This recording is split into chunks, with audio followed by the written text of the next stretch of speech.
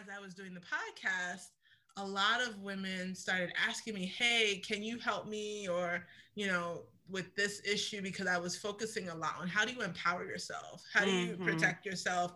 How do you speak up? How do you create boundaries? And specifically for Black women in academic institutions and in healthcare, where a lot of times even our jobs tell us to be self-sacrificing, Mm-hmm. to be self-reliant, don't look like you don't know the answer, Right. and also to suppress ourselves. Don't let the patient know about you. You just Welcome to Diversity Dish, where we're dishing on everything diversity, equity, inclusion, and justice related. My name is Cedrola Maruska, and we're bridging the gap between what needs to be said and what needs to be heard. Those individual experiences that are often ignored or simply dismissed.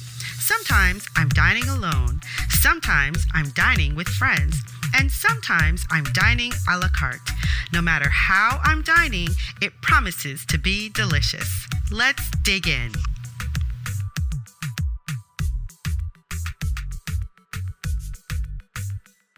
Dr. Omolara Thomas Uwemedimo is a board-certified pediatrician for over 15 years and an academic faculty for over a decade, mentoring women physicians of color.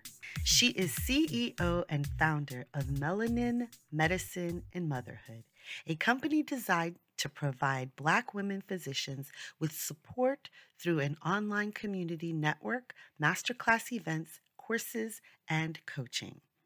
As a life and career strategist, she provides Black women with culturally informed strategies and systems to reduce burnout, achieve personal and professional fulfillment, rediscover their purpose, and finally, achieve their vision for life without struggle or sacrifice.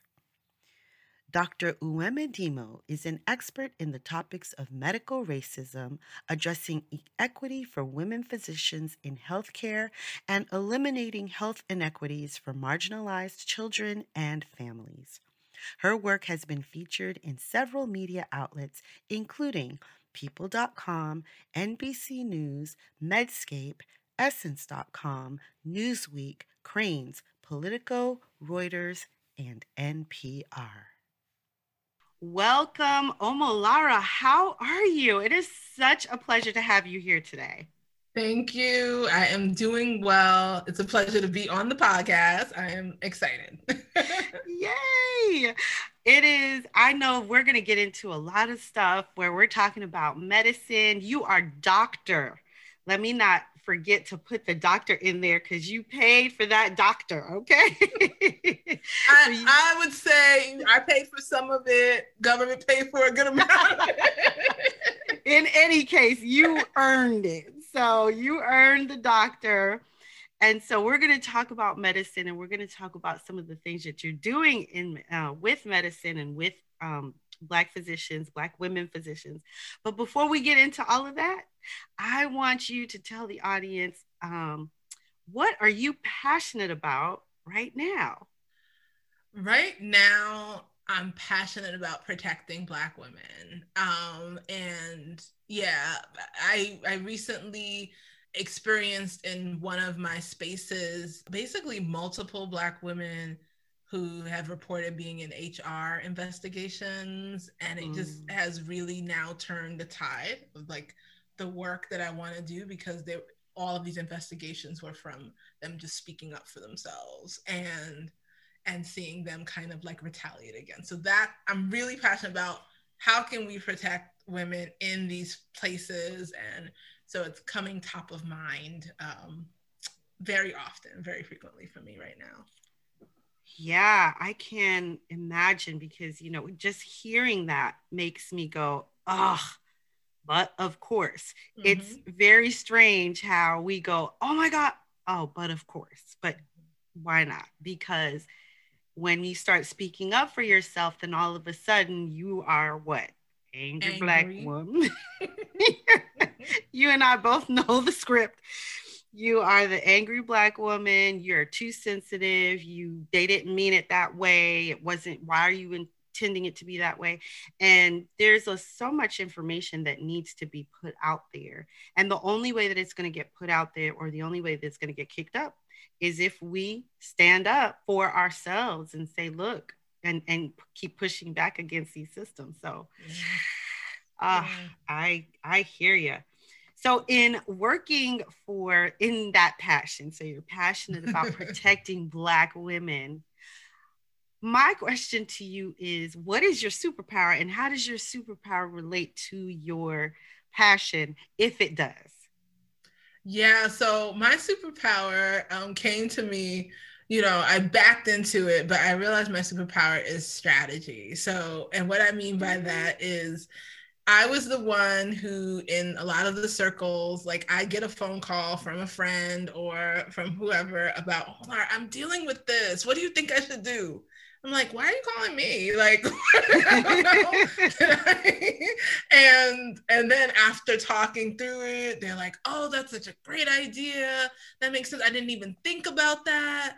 And I realized there was a pattern to it that it kept happening. And it's actually now something I utilize in the work that I do very often. And it's the part of my work that excites me the most to really work one-on-one. And when women are having challenges, Black women are having challenges, really helping them strategize so that they feel prepared and more confident about how they're going to navigate that challenge, instead of, feeling kind of caught off guard and just, at learned helplessness potentially. So that's my superpower. I have many others though. Hey, we'll stick with one for now, because I'm sure you have many. But you just mentioned that you use it in your work. And so will you tell us a little bit about what you're doing now? Because I know that you have this Melanin in Medicine initiative or company. Talk to us about that a little bit. Yeah, so Melanin in Medicine. So I'm a board certified pediatrician by training, and a little bit different from just regular pediatricians. I am what we call an academic pediatrician. So meaning after I finished medical school, I did my residency. I actually worked in Africa for quite some time through medical school residency and after, but ended up sitting in academic institutions and having to do not only clinical care, but research and education. And so a lot of my work was very multiple things, juggling multiple balls at one time.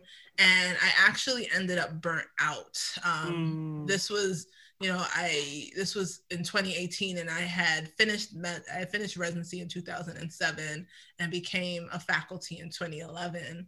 And so I had been working for quite some time, but just, I think, the nuance of how deeply, I think many of us who are from marginalized and minoritized populations, how deeply we want to serve our communities, and we don't get protection in terms of time, in terms of funding to do that work. And so we just add it on to the other work that we're doing. Right. And ultimately, I ended up burnt out. I actually stepped away from clinical medicine, and about 6 months later, I was diagnosed with multiple sclerosis. I ended up not being able to walk. That was how I realized. Wow. Yeah. And through that process, where I literally went from you fake it till you make it, right? Doing everything right, but knowing I was a mess, like knowing I was just not taking care of myself. And then ultimately coming to pass in terms of me actually not being able to take care of myself. I couldn't walk, had to be taken to the bathroom, like taken everywhere. And I spent some time in that recovery process because I couldn't work. They actually had disseminated my work amongst 5 people. And during that time, I started to realize how many of us are on this road to a mental health or a physical health breakdown because we're trying to take on the world, and we're trying to do the 3 things. Not let self-suppression, so make sure we don't, self-reliance and self-sacrifice, doing all 3 at the same time. And I was like, I want to go through the process of rehabbing my life, but I also want to do it together with some other women. So I started a Facebook group. Don't ask me why. I have not been on Facebook for 10 years, but somebody was like, you should start a Facebook group. And silly me on medical leave was like, okay. And a lot of the women, it actually grew quite quickly. Now we have about 1,300, almost 1,400 Black women in medicine in it. But while we were doing it, a lot of the women were telling their friends, and they're like, I'm not on Facebook. And I started a podcast. And then as I was doing the podcast, a lot of women started asking me, hey, can you help me? Or, you know, with this issue, because I was focusing a lot on how do you empower yourself? How do you protect yourself? How do you speak up? How do you create boundaries? And specifically for Black women in academic institutions and in healthcare, where a lot of times even our jobs tell us to be self-sacrificing, to be self-reliant, don't look like you don't know the answer. Right. And also to suppress ourselves. Don't let the patient know about you. You just, put the wall there. And so in that kind of realm where we have the strong Black woman and the superhero complex of medicine, a lot of women started reaching out about, this is really helping me to like free myself. And so so basically people started asking how they could work with me. And I said, I don't know, I'm a pediatrician. What are you talking about? and then I was like, oh, okay. You mean like, look, I was a salaried employee, like, yes, totally. And that's where your brain was. Totally, I get it. You know, you're like, what? I don't know. And then you're like, oh, hold on a second. Let me think about that. So ultimately, that was in January 2020, we birthed Melanin. It was Melanin Medicine Motherhood. We recently changed to Melanin and Medicine because we really just wanted to open it up and not say that, you know, it didn't have to, because these things didn't depend on whether you were a mother. They really depended on the fact that, you know, you were marginalized and minoritized and made to fit in a box. So Melanin and Medicine now is a full service coaching company. Nice. We do a lot of work with Black women physicians, and then we offer some of our courses a la carte for Black women in medicine. But we basically have masterminds where we're working on women who either want to transition or pivot, or women who just want to streamline their lives and empower themselves in their medicine realm and be able to like live their life on purpose, pivot into what they were called to do and not just what they're told to do. So that's what Melanin and Medicine is. And now we're moving into this DEI space where we're doing more consulting and speaking about how you create spaces for retention and spaces where women can recover from the racial trauma that they endure, and a lot of times are silenced, because if they aren't silent, they're made uncomfortable. And so that is the work that we're moving to hopefully help organizations learn how to do that and retain their best talent, us. You know? Right. So if we go back to the women that you started working with and started having in Melanin and Medicine, what would you say was the number one issue that you found with them? Like, with all the different things that you heard, the different stories that you heard, was there one overarching theme in terms of one thing that really touched everybody? Hey, how would it feel to use your talents in the cause of social justice? It's no secret that Black, Indigenous, queer, people of color, or those who are part of any marginalized group don't get a fair shake, experience systemic racism, and must work harder for the same rights and privileges that white people receive just by virtue of their race. We also know it doesn't have to be that way. And sometimes that can get overwhelming. Where do we start to make a real difference? What we know we need are upstanders and advocates, people ready to stand up, take action, and spend their privilege to help others. If that's you, I want to invite you on a discovery date with me. Discovery Date is a full-day immersion in your passions, talents, and desires to help you create a blueprint of powerful, focused action where you'll make the most impact. On your date, we'll discover your strengths, will find your lane and we'll begin your journey. It's just that simple. Discovery Dates with Sadie. If you want to know more, just go to cedrolamaruska.com/discovery-dates. Hey, what are you waiting for? Come on over. I'm waiting for you. Yeah, I think the big theme was that they look at where they are and they're like, this was not what I imagined. This was not where I'm supposed to be. Mm-hmm. And that looked like I used to say either burnt out, they felt stuck, or they felt lost, like not sure of what the next steps were. It's almost like you're driving a car but don't know where you're going. Right. And then all of a sudden you look up and you're like, where am I? Where am I? Exactly.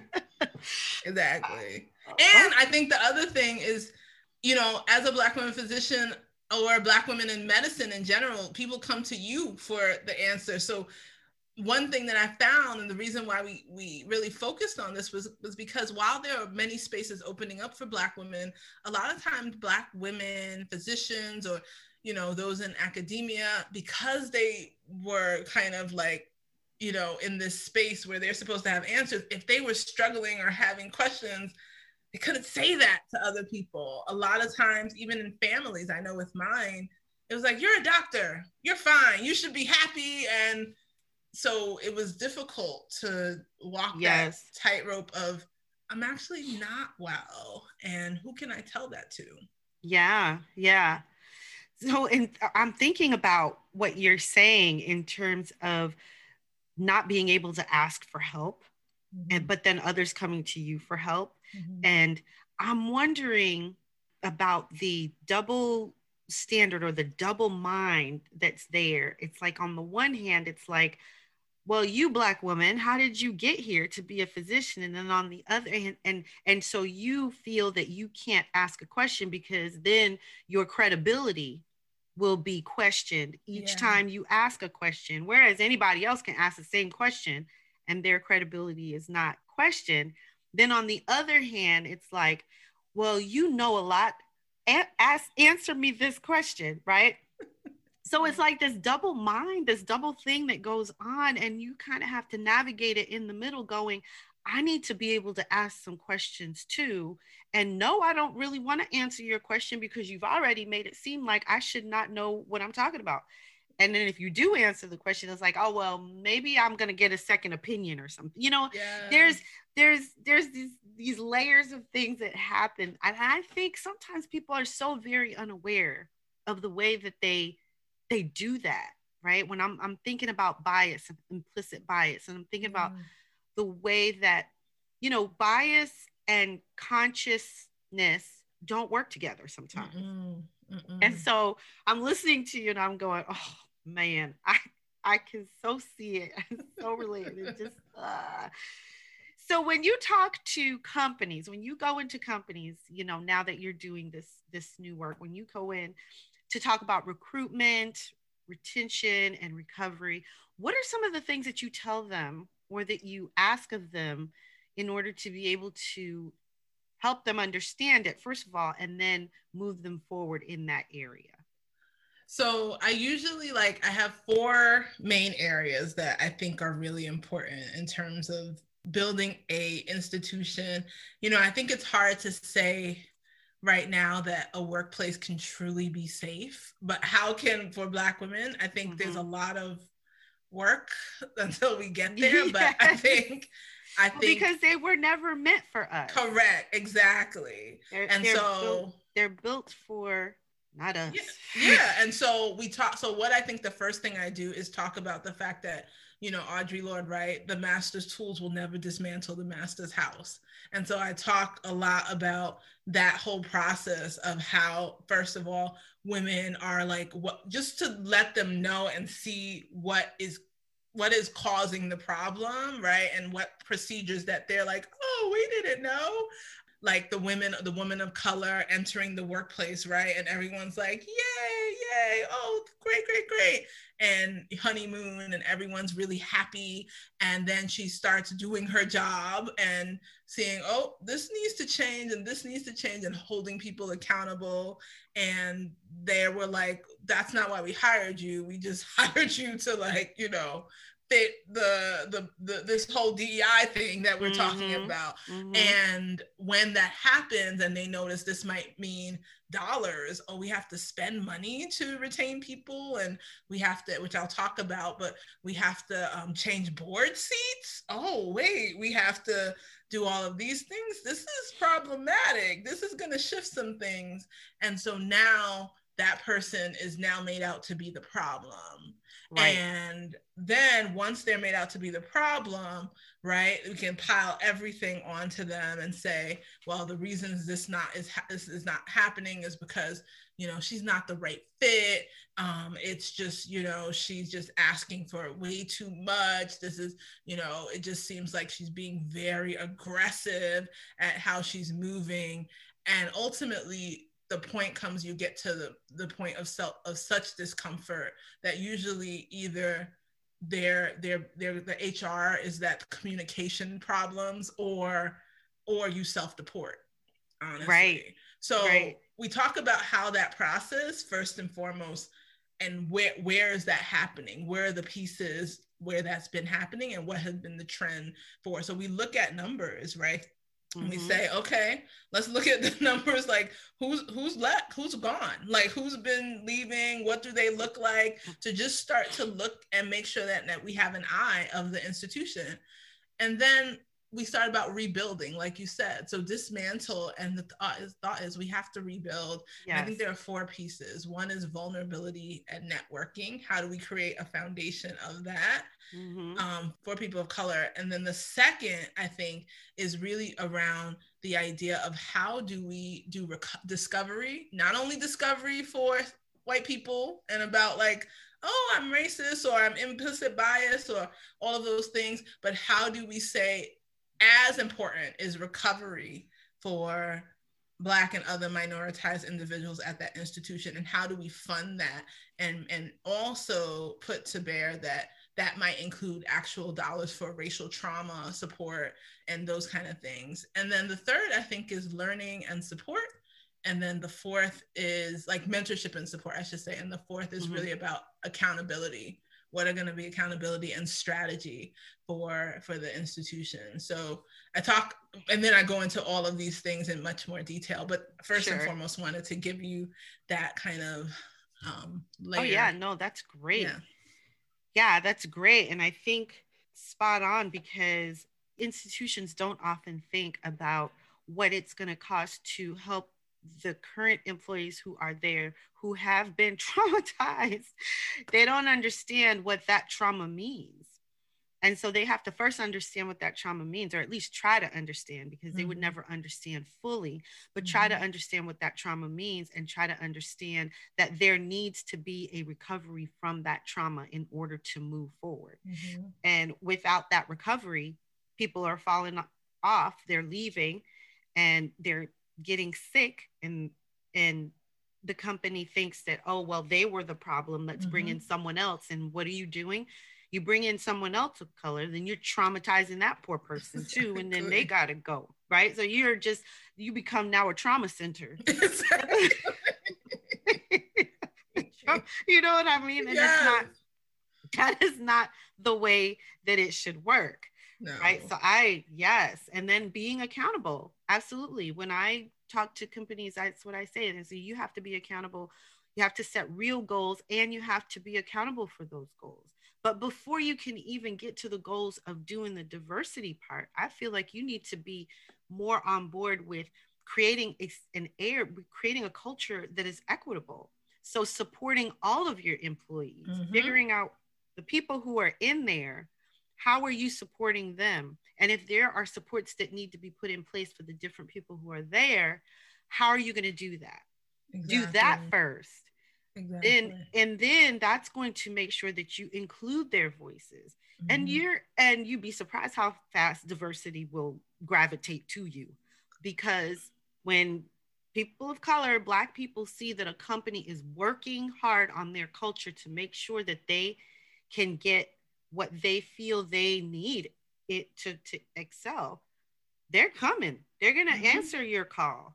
Yeah. You know, that yeah.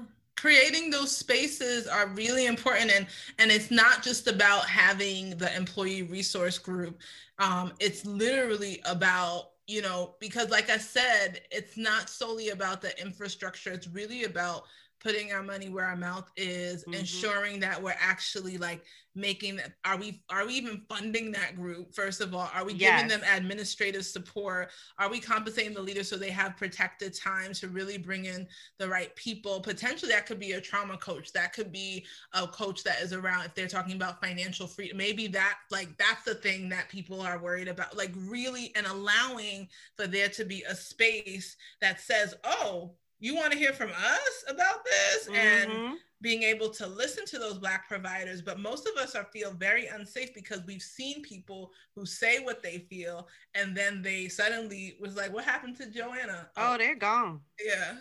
They were a problem. They were too loud, or they were too aggressive, or which are words that we know are always associated with Black women. Correct. Specifically, if we're going to, you know, be clear about that. Yeah. Aggressive, loud, didn't fit in, hard to work with. Those are phrases that are associated with Black women, and they are put on all Black women, where, you know, sure, there may be some that may be hard to work with, but that is not the norm. That is not the truth, so to speak. It is just a perception of the truth, right?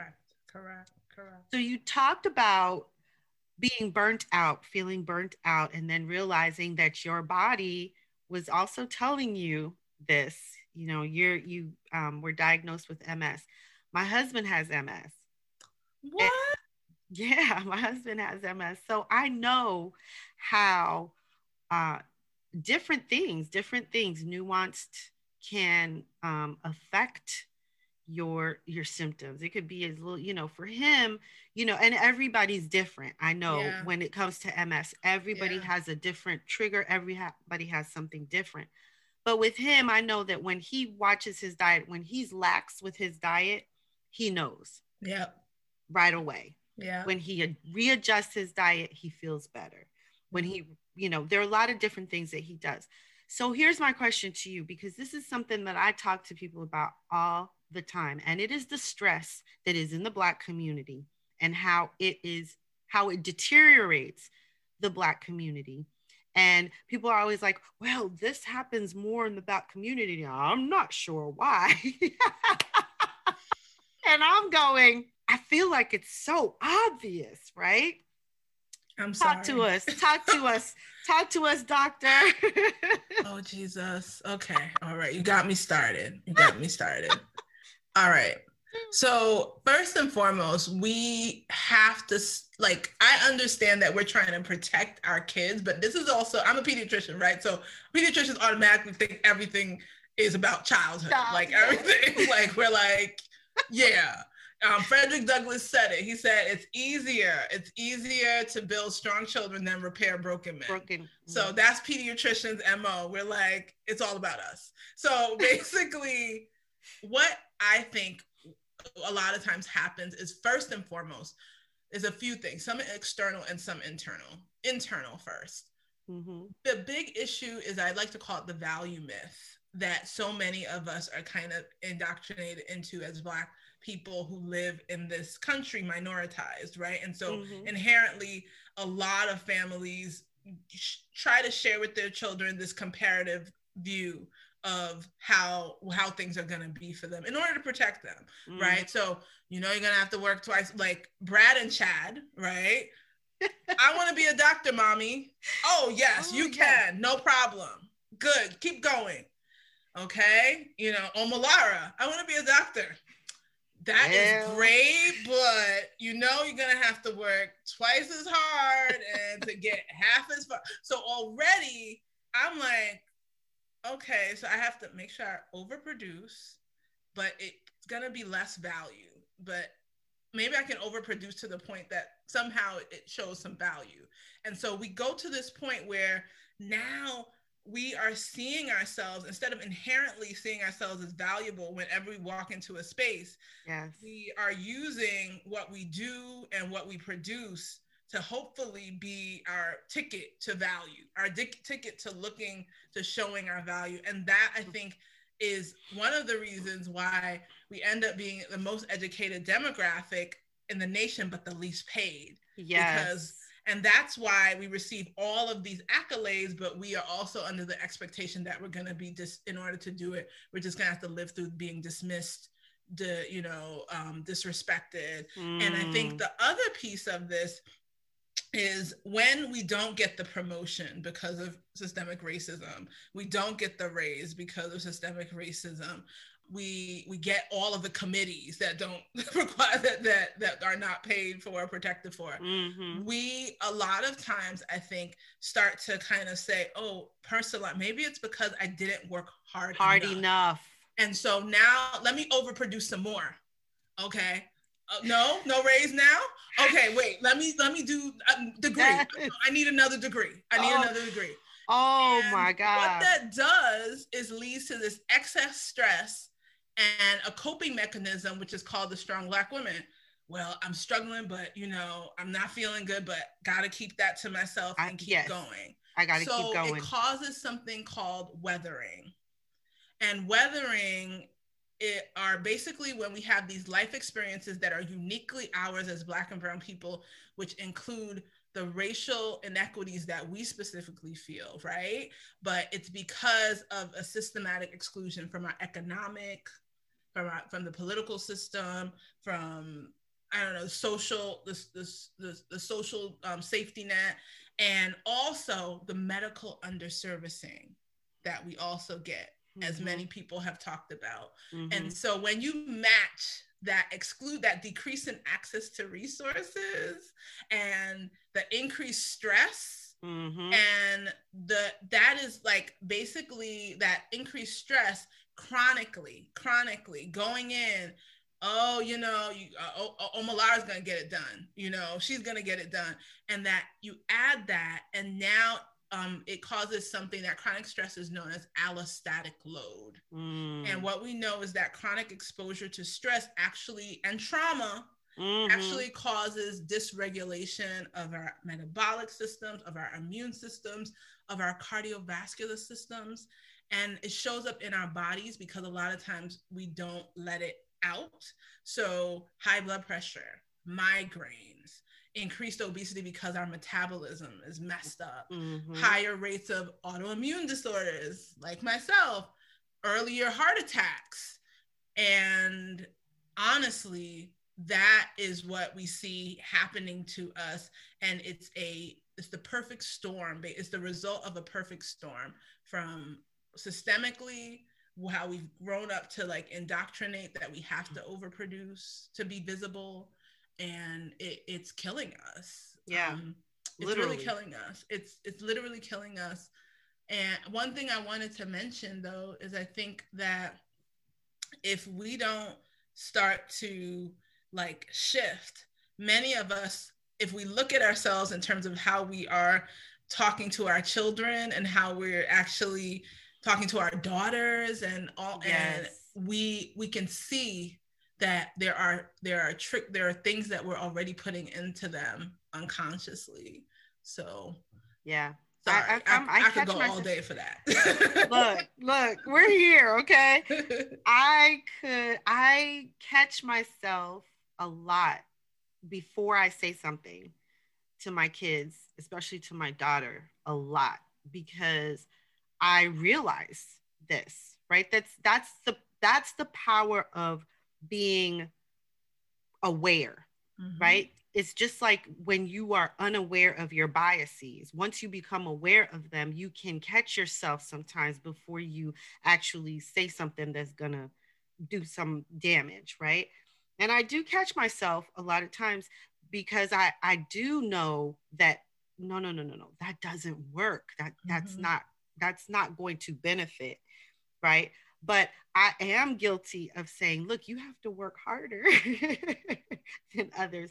And I do need to curb that Yeah, enthusiasm. it's not about not telling. Because I need my kids to Oh no, work I hard, know, work right? hard, but it's not Yes, about putting it so much so in their mind that they feel that anything that they do is not enough and they have to keep correct, making more, correct, doing it better and better and better and better and better. correct, Right? correct. And it's just so, yeah.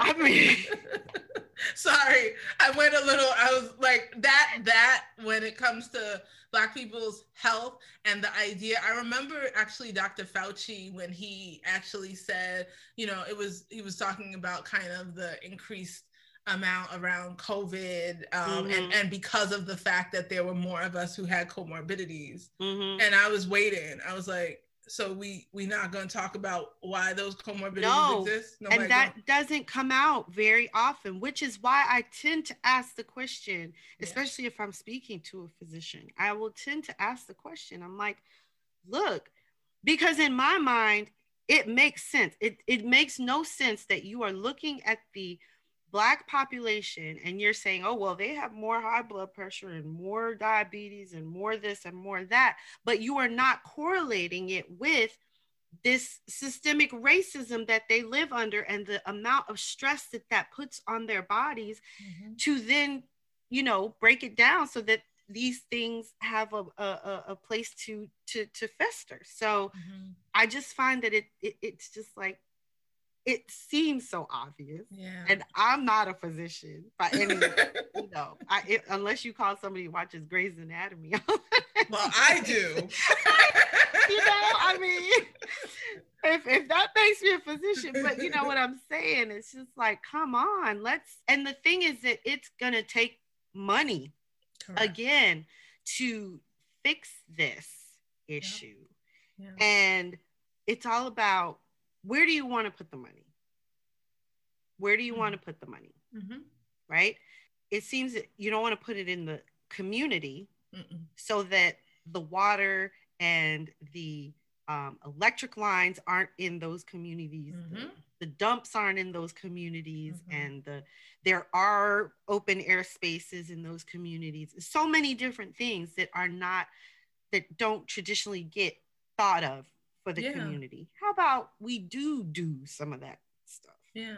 And what we do know is that health outcomes, when you look at OECD countries, right, the richest countries in the world, what we do know is that health outcomes, America, of course, far and away, is spending more money per person on health, but for their healthcare, and it is not showing up in terms of health outcomes, right? But what we've seen is that when you look at these countries, the health outcomes are actually correlated to the percent spending on addressing unmet social needs and providing a social safety net and all of those things. So making sure that people have access to food, making sure people have access to housing. And when you look at the countries and how they spend on those things, that's actually the correlation to health. And so what we're doing here in America is nowhere near healthcare. It's sick care, because that's what gets paid for. So there isn't, and as a pediatrician,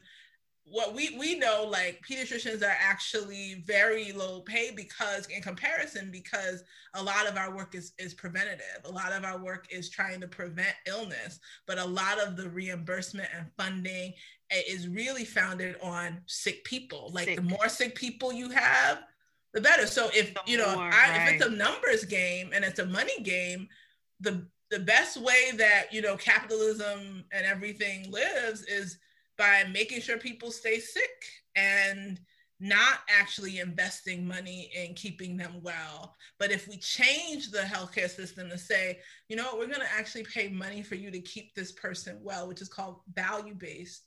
It hasn't caught on yet, but value-based payment. If we actually invest in how we give you bonuses for how you keep this person outside of the hospital, how you make sure that they don't show up and come back. Exactly.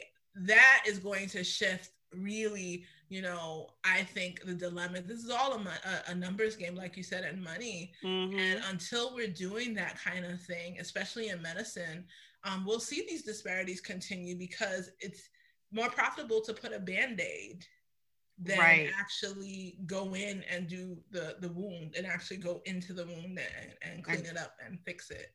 right, right. But people are gonna call you a socialist.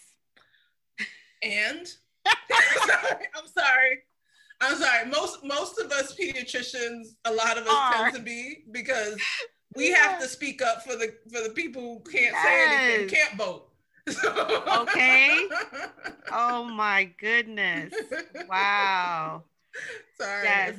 If No, I lose people who you know, who I think that sometimes these words are thrown around and they don't really understand what they mean. And if we just stop trying to put a label on it, if we Mhm. instead just try to do the right thing for Yes. people, humans, I think we'll be better off, Yes. right? We constantly have to try to prove our humanity. Why do we have to keep proving our humanity in order for you to even look our way? Exactly. You know, we are human. We're here. We're not going anywhere because you've been trying to kill us. So Yes. we know that we're here. Yes. We're here to stay. So now, why don't we just make it equitable for everyone? Because what would happen is that everyone would do better.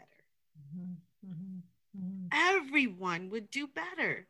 But for some reason, people have got it into, well, because we know the reason, because this whole system has been based on this whole thing that if you're doing better, then I must be doing worse. Mm-hmm. This scarcity mentality, Mm-hmm. we this piece of pie mentality. Yeah. Like there are a finite number of pieces of the pie. It blows my mind.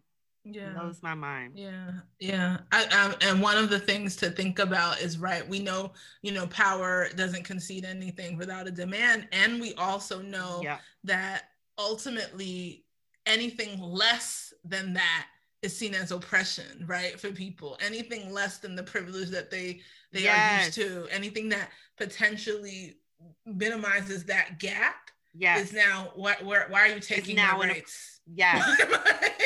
Never mind that the other people have been living under that oppression for a long time, and they're just trying to say, hey, that it's not right.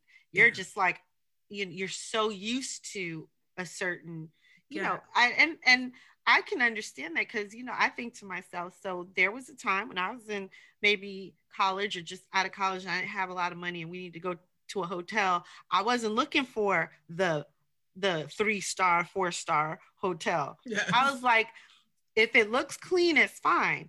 Now I'll go to a hotel, and I'm not embarrassed to say, I'll go into a hotel, I'll be like, this is a dirty, clean motel. I am not staying here. It's made to look clean, but it's not. It's dirty. We're leaving. Right.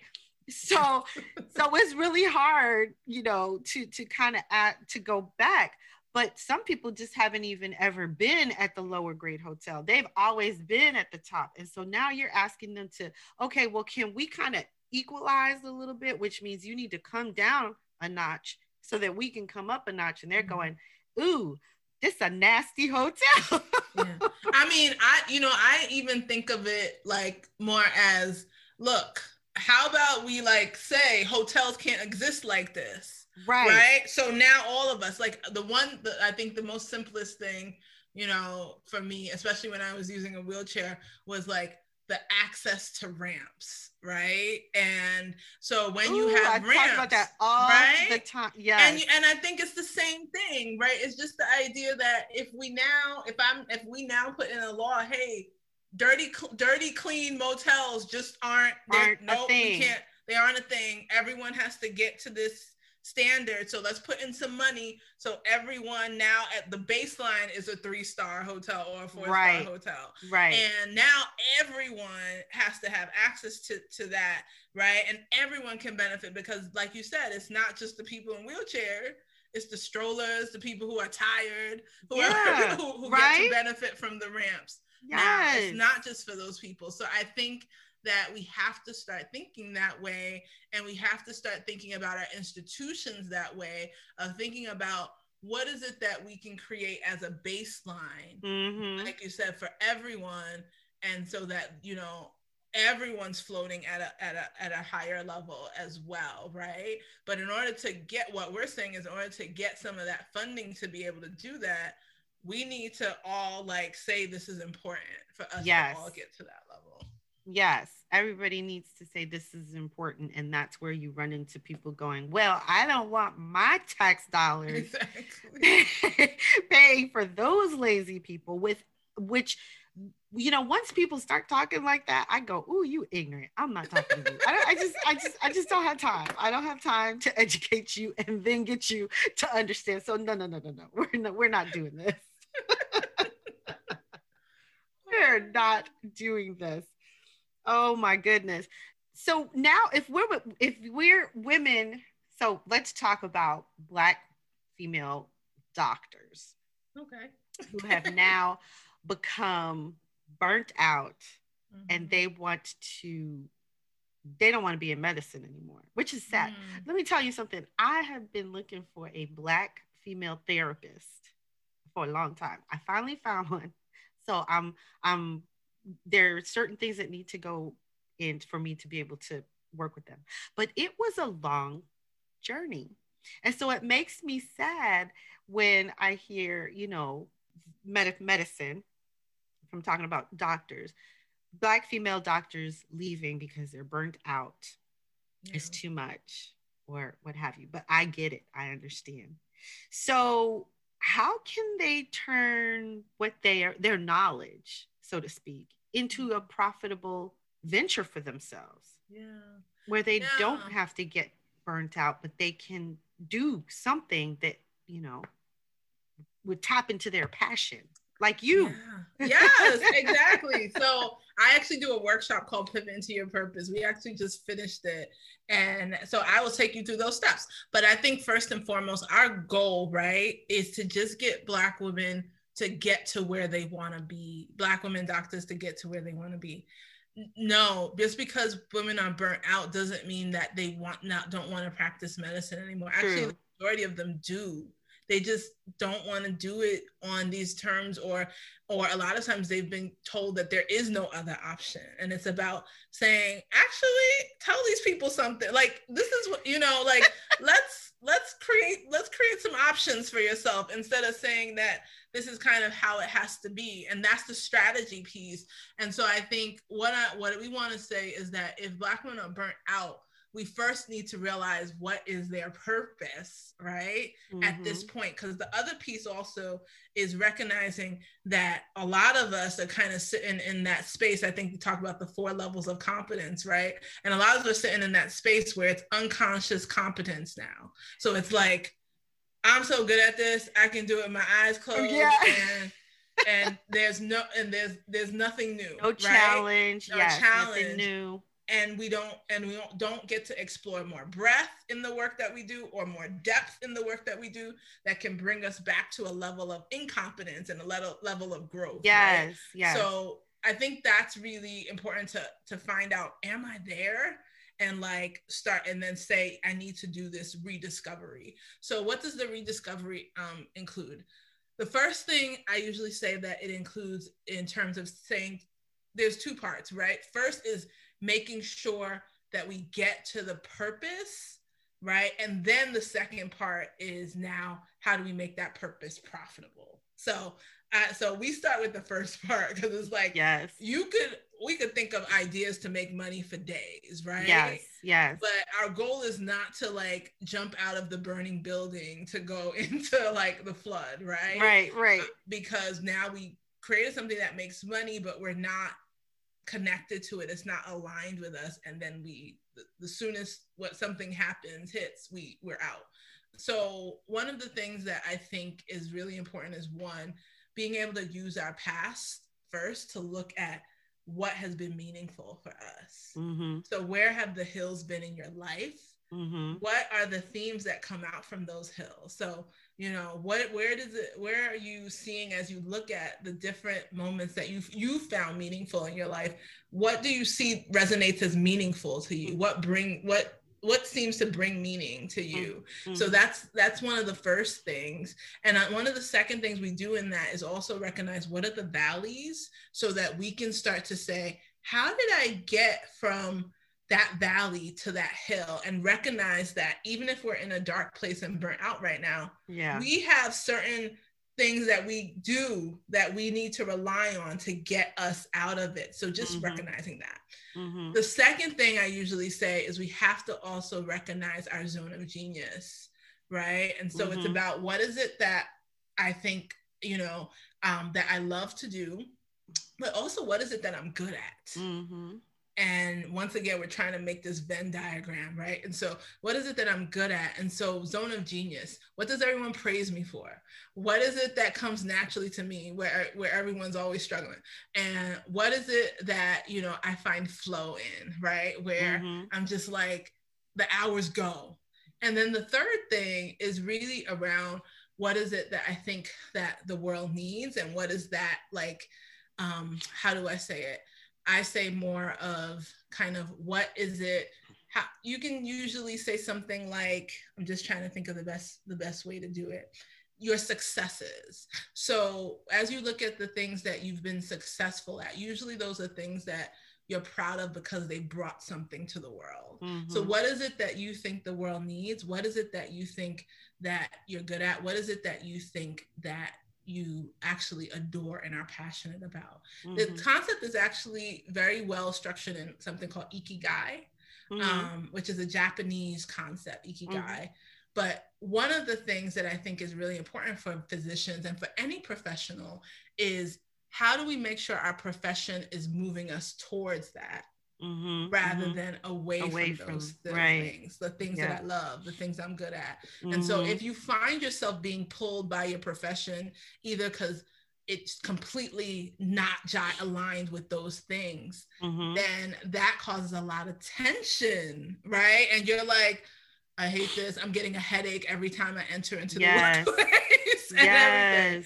So that, I think, is really core. Once you get to that purpose, making it profitable is only 4 things. I think number 1 is, after you dreamed it up, right? That's the fun part. And then you have to now define it with the details. And so that's going to be a lot more about understanding kind of, what are the values that I have? What are going to be the boundaries I need to make? Like, if this works, right? But I know my value is faith and family. What am I going to have to do in order to make it that I can be at dinner, right? Every night for that. And then you have to start thinking about, what is it do I have to eliminate? And, in order to make this happen, refining the idea with supports. Who are the guides? Who's done this before? Who are the skeptics? So they can poke holes and be like, how about that? Have you thought about that? How about that? And then really starting to say, okay, let's do the strategy, and let's start to think about, what's the smallest action I can take to get more information? Because a lot of us sit with that burning idea, and we think that the clarity is going to come, like we're going to wait, we're going to pray, and then all of a sudden the light is going to shine, when the clarity actually comes with the action, right? So once we do it, and we're like, people are like, oh no, we don't like that. Or, oh my God, this is great, but could you add this? Yes. That's when we start moving into something that could potentially be profitable, and creating that. So those are some of my thoughts around getting to the purpose and then going to the profit. I think is really important. Yeah, I think so too. And I like that. And I think one of the things that I've learned is that staying open to the possibilities, letting it flow. Don't think that the first thing that you do or the first thing that you think is going to be that thing. Maybe it's only taking you on a journey to the thing that you want, right? As women, we're taught that you change your mind all the time. Well, you know what? New information means it's maybe sometimes I got to change my mind, right?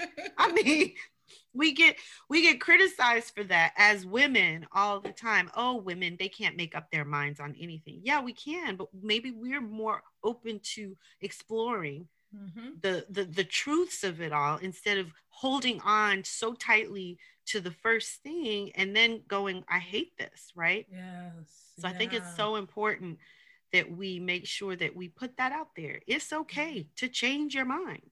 Yeah. And I think we've seen it. I mean, like you heard my story about a Facebook group, a podcast. Then I Yes. had no clue. Like I was like in my salary position trying to like beg people, please, can you like just change it this way and change the job this way and do it this way so that I can stay because I don't have any other skills, right? Is what a lot of us, and especially those Yes. of us in professional, spaces say, like, this is all I know how to do. Yes. And we don't break down like all the things that are involved in what you do from a daily basis. And are like, oh, that can be monetized. Oh, that can be monetized too. Oh, which one do you want? Like, Right. which Right. do you want? Exactly. So I Yeah, think that's important. we spend a lot of time, we talk about other people putting us in boxes, but we spend a lot of time contorting ourselves to put ourselves into boxes ourselves. Yeah. So we have to realize that it's not a box. And when you get a box, sometimes you get a lot of different things in the box, and that you can get excited about all those different things and what they can do. So we have to give ourselves grace. I'm a big believer. I was diagnosed in December of 2017, breast cancer, went through treatments, you Wow. know, for the most part of 2018. And in that time, that's something that I learned. Have to give yourself grace, you have to give yourself space, and you can change your mind. You can, I you love can it. just I love it. I love it. Yes. yes, and then listen to that body. Your body will tell you what is okay. And if you're tired, take a nap if you can. If not, take a minute if you can. Take a walk. But listen to your body and make sure that you're not constantly pushing against what it's trying to tell you, because what it's trying to tell you is very legitimate. And so for me, I know that I refuse to allow myself to get stressed out, because I'm like, oh no, you're not going to get me in that space, Exactly. because I already know that that's the probably the number one thing that will cause me to relapse. And I'm like, nope, not doing it. Not for you, not for them, not for anybody. Right. So we just kind of have to allow, we have to trust ourselves more. Our I completely agree. I completely agree. intuitions and all of Yeah. that. I mean, Yeah. There's something that I usually tell a lot of the women we work with, which is, using your body compass, right? And a lot of us aren't comfortable with it because, we'd rather go on Google and ask like complete strangers in a Facebook group what to do rather than like, I'm not saying, look, I have a Facebook group. I'm and not saying it's a sometimes bad we thing. know, we already Yes. And sometimes know. we know, and we're just like, or it's like, seems extremely ridiculous. And we're like so scared. And we're like, maybe somebody else will give me something that's different than Right, this right. thing that I've been thinking about every single night and can't go to sleep. Maybe somebody out there will tell me, no, it's something No, different right. Yes. because it seems absolutely ridiculous. Like when I realized that the next step was probably I'm gonna have to leave and resign. And I can tell you, as someone who devoted right over a decade or more to one specific goal, and then to get there and be like, this doesn't really serve me right now anymore. And it's okay. It's not that it was wasted time. It's Right. that it was important time and I'm allowed to evolve. Yes. Mm-hmm. You Mm-hmm. are allowed to evolve. You are allowed to change your mind. You're allowed to move forward and not just stay in that one place. And it's not that, maybe that one place just doesn't serve you anymore, Mm-hmm. and that's okay. Yes, absolutely. Yeah, But yeah. we do. I think I tweet. So Twitter is my favorite social media platform. It's actually part of my self-preservation. So if I'm Oh, mad okay. about something, You just go on there. I Just just let go her on rip. Twitter. Yes, I and love it. that's what I do. And I remember like tweeting something where I was like, I left academia today. I think it was the day after, January 1st of this year, and I left academia, and I was like, it felt like I was stripped because it felt like I put so much into this thing, and now it's like, what else do I have? And then it was like that realization, I think, that I wrote about, I had been so busy like trying to kind of figure out a way to put myself in, because I was too big to actually fit in there. I had to, there's no place that existed. I had to create it. Yeah. And I think so many of us have to recognize that there may be an opportunity for you to fit and conform, and not even conform, just to be able to like make that institution kind of like stretch in order for it to in order for you to do what you feel like you're called to do in there. Yeah. But never thinking that, that's the only thing. Sometimes that place doesn't exist and you're just going to have to build it because it doesn't exist. Right. It's you, sorry. And so so somebody told me, one of my clients was like, what if you never left, Omar? What if like you didn't create this thing? Like we don't have anything like this. And I think about it, I'm like, oh my gosh. And it never looked like that in the beginning. It was like 3 women, me doing a session like every week. Wasn't a whole like office hours, and we have master coaches and expert master classes and book clubs and all of these things now. But it really just started with like, something so small. And so I just think it's really important for us to recognize that. I like to say Oprah just had the talk show. Like that was it, right? She just had the talk show. And it was only in Chicago. Correct. And now look. I'm just saying.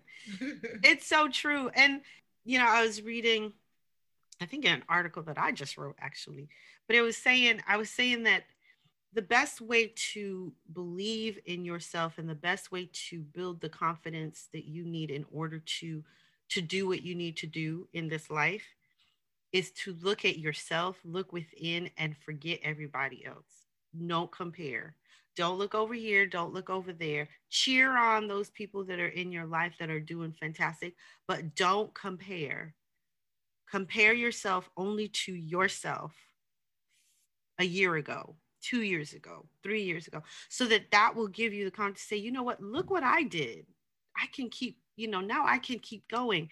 And I know, and I'm realizing where my passions are. I'm realizing where my superpowers are. I'm going to put them all together and I'm going to do this. But it's the best to just kind of, trust yourself. That's something that we really need to do, is trust ourselves. We're not taught to do that as little girls and young women. We're not taught to trust ourselves. We're taught to do what people say to do.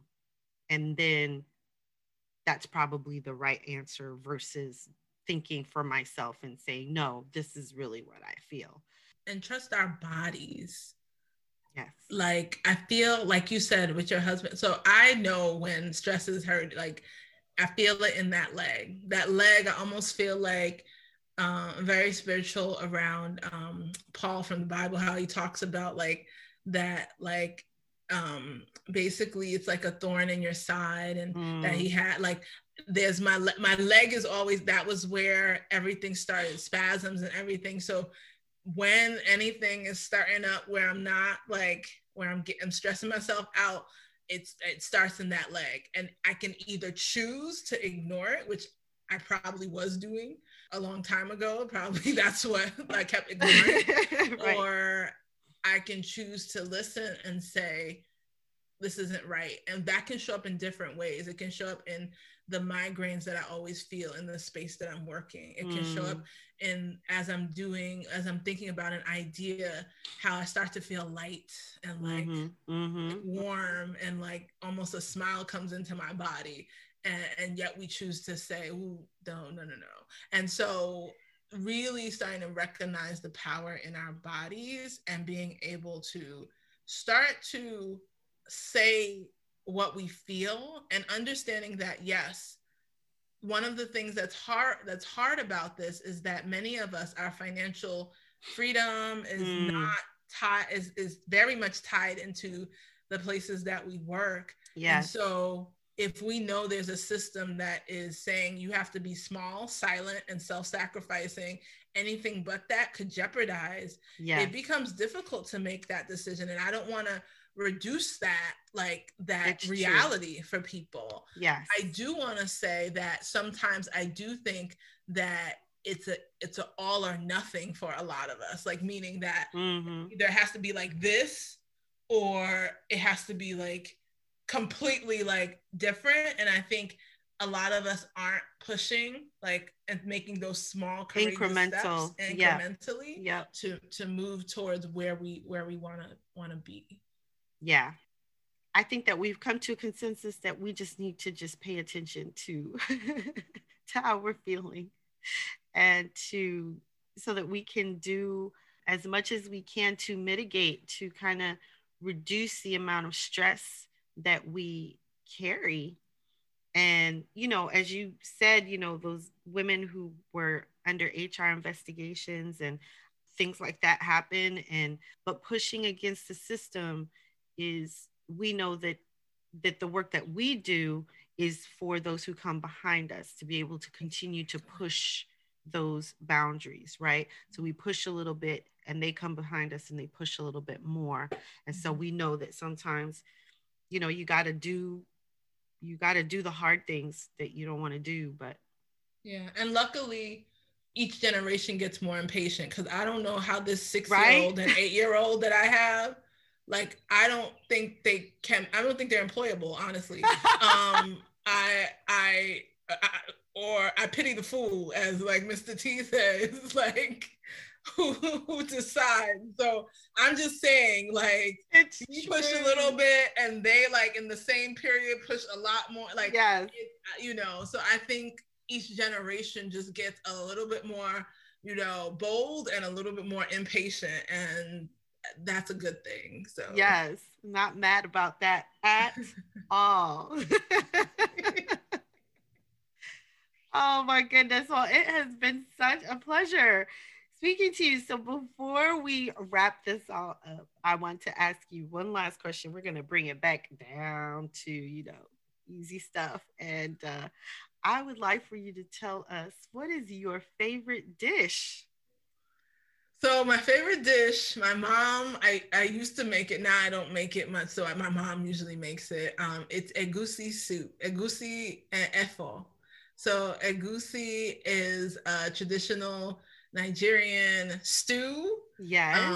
And it is delicious. There's pieces there's melon seed there. You can put anything you want, dried fish, and people put shrimp, meat, and then it's totally not healthy, just so people